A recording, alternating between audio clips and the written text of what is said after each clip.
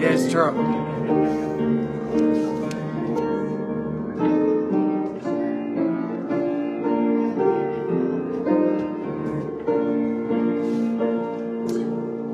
All right, everybody, please turn your hymns to 277. Please and thank you. Trust and obey. Amen. Trust and obey the Lord. Should we stand together, Pastor? Or would you stand together? All right, we'll stand all together. We got all this food in our bellies. Let's all, what? I know that's what I'll be hearing a lot when everybody sits down. Oh, oh wait, I forgot this is live. I'm just like, oh. All right, sorry. All right, trust and obey. We'll sing all together.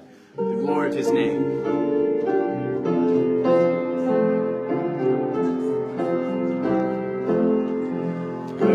Walk with the Lord in the light of His word. What a glory He sheds on our way. While we do His good will, He abides with us still, and with all who will trust and obey. Trust and obey, for there's no other way to be happy in Jesus but to trust and obey. Not a shadow can rise, not a cloud in the skies, but His smile clean drives it away. Doubt nor a fear, not a sign nor a tear, can abide while we trust and obey. Trust and obey, for there's no other way to be happy in Jesus but to trust and obey. Not a burden we bear, not a sorrow we share, but our toil He doth richly repay. Not a grief nor a loss, and a frown nor a cross, but is blessed if we trust and obey. Trust and obey, for there's no other way to be happy in Jesus but to trust and obey. Then in fellowship sweet we will sit at His feet, or we'll walk by His side in the way. What He says we will do, where He sends we will go. Never fear, only trust and obey. Trust and obey, for there's no other way to be happy in Jesus but to trust and obey. Amen. Praise the Lord. You may be seated. Trust and obey. All right. Thank you very much. We'll have Pastor come up. All right. This afternoon will definitely be shorter than this morning, I think. Just kidding. But it will be, because we only sang one song. And I guess the only two announcements. One, I noticed there's more tracts out there, so Elijah or Erica or someone stocked up some more gospel tracts. So to help out with the Phil New England, we have those out there and available. And then next week, the plan is a choir practice after the afternoon service. So 20, 30 minutes, we'll, between now and then, we'll pick out a song to start working on. And then maybe after a few weeks, 3-4 weeks, we'll sing it for the church. Erica? Karen also offered all of their music stuff. I don't know what that means. What music stuff? No, what music stuff? Their books, like their choir books and stuff. Nice. So we might be able to get Churchill's old choir books and stuff like that. I guess they have some they're willing to part with, so they'll give us some stuff to use also for some of those things. That'd be a blessing. All right, Ephesians chapter number 2. We will pick up here. Ephesians 2. We covered 8 and 9 this morning. We'll wrap up with verse 10. Just one verse. Shouldn't take us long. Really shouldn't.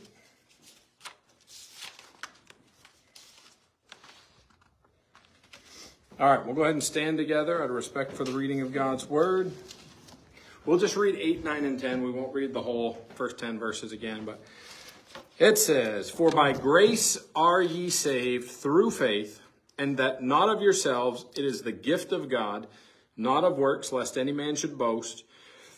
For we are his workmanship, created in Christ Jesus unto good works, which God hath before ordained that we should walk in them." All right, let's go ahead and pray. Our Heavenly Father, thank you for today. Thank you for your word. Thank you for what you have for us this afternoon.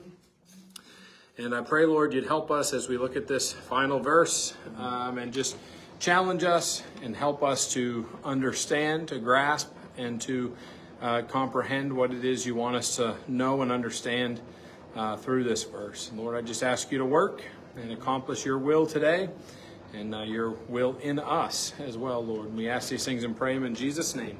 Amen. Amen. All right, you may be seated. So, I won't do a big introduction because it was only an hour and a half or so ago when we were wrapping up the last message. So, his workmanship, for we are his workmanship. Workmanship deals with fashioning. In Exodus 31, 3 through 5, it's speaking of, I can't recall his name now, but the man that fashioned the gold and the silver items. Artificer. I think it's, I'm saying that wrong. Okay.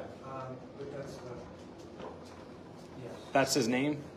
No. No, the workmanship. Yeah, workmanship. Okay. Whether it be art, I'm probably saying it wrong. Artificer in brass or Yeah. copper. Okay. Yeah, so it's somebody who makes or molds or shapes, fashions something that, you take a lump of gold and you fashion it into something else. Or you take a chunk of silver and you fashion it. It's workmanship that turns it from one thing into another, that transforms something into a different shape.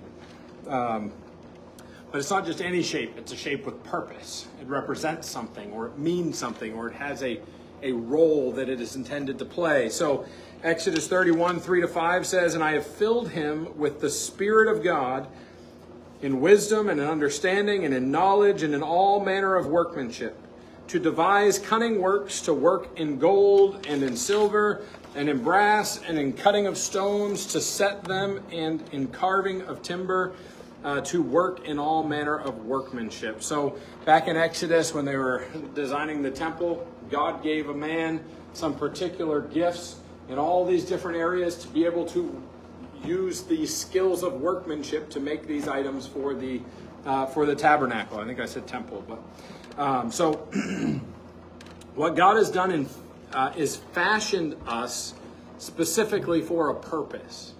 He's fashioned us for a specific function or functions. He has and is making and molding us. So what an amazing God we serve. He hasn't saved us and left us as we were, but it says here, "For we are his workmanship." Philippians 1:6, "Being confident of this very thing, that he which hath begun a good work in you will perform it until the day of Jesus Christ." So he is working in us. He is fashioning us. He is making and molding us. The next part of the verse, rather. So we are his workmanship, created in Christ Jesus. So, in John 1, in the beginning was the Word, and the Word was God, and the Word was with God. And it goes on to speak about him making everything, and without him was not anything made that was made. Over in Colossians 1, it speaks about, I didn't put the exact reference in my notes here. In Colossians 1, it says in verse 16, "For by him were all things created that are in heaven and that are in earth, visible and invisible, whether they be thrones or dominions or principalities or powers, all things were created by him and for him." Now, I actually don't believe those are direct cross-references to this passage in Ephesians, because we're talking about salvation in this passage. We're talking about his workmanship in this passage. Did Christ create everything? Yes, he did. But it's not saying created by Jesus or by Christ Jesus. It says created in Christ Jesus. And we're talking about the work that was wrought in Christ. We're talking about us being quickened. Where was that verse here? Right chapter. He hath quickened us together with Christ. So we're talking about being in Christ. The end of the passage speaks of, which is his body, speaking of the church, the fullness of him that filleth all in all. He is in all of us. So we are created in Christ Jesus. So I believe it's dealing with what he has made us for, what he has fashioned us for since we have been saved. Not that he created mankind, which he did. I don't deny that.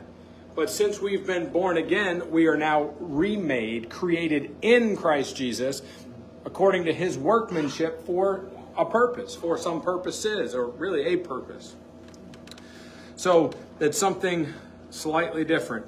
It says, it says here we're created in Christ Jesus. Yes, we were created by him. Since we're born again, we are now in Christ Jesus. And as born-again Christians, we are his workmanship created in Christ Jesus. So that is his purpose. He has a plan. It goes on, created in Christ Jesus unto good works. So as we're fashioned by him, created in him for a specific purpose.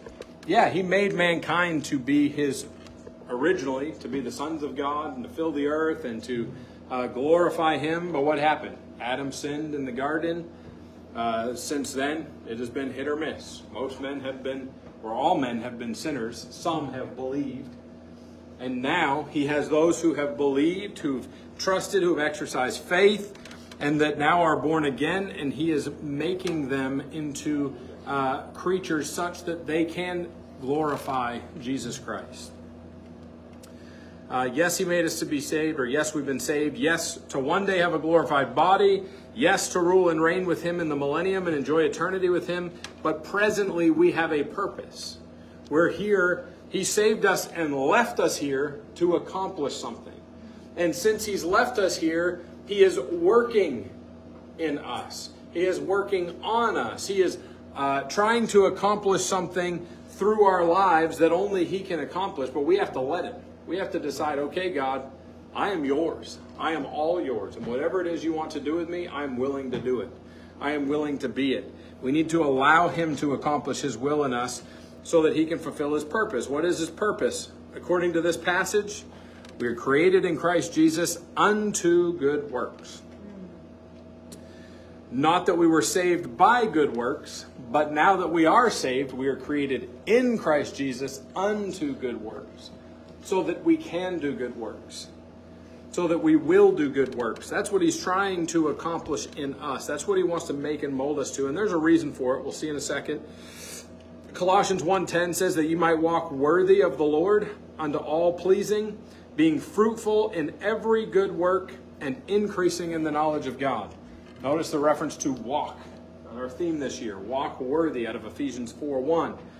1 Peter 2:12. Here's a good reason why we are to have these good works, to accomplish or to do these good works.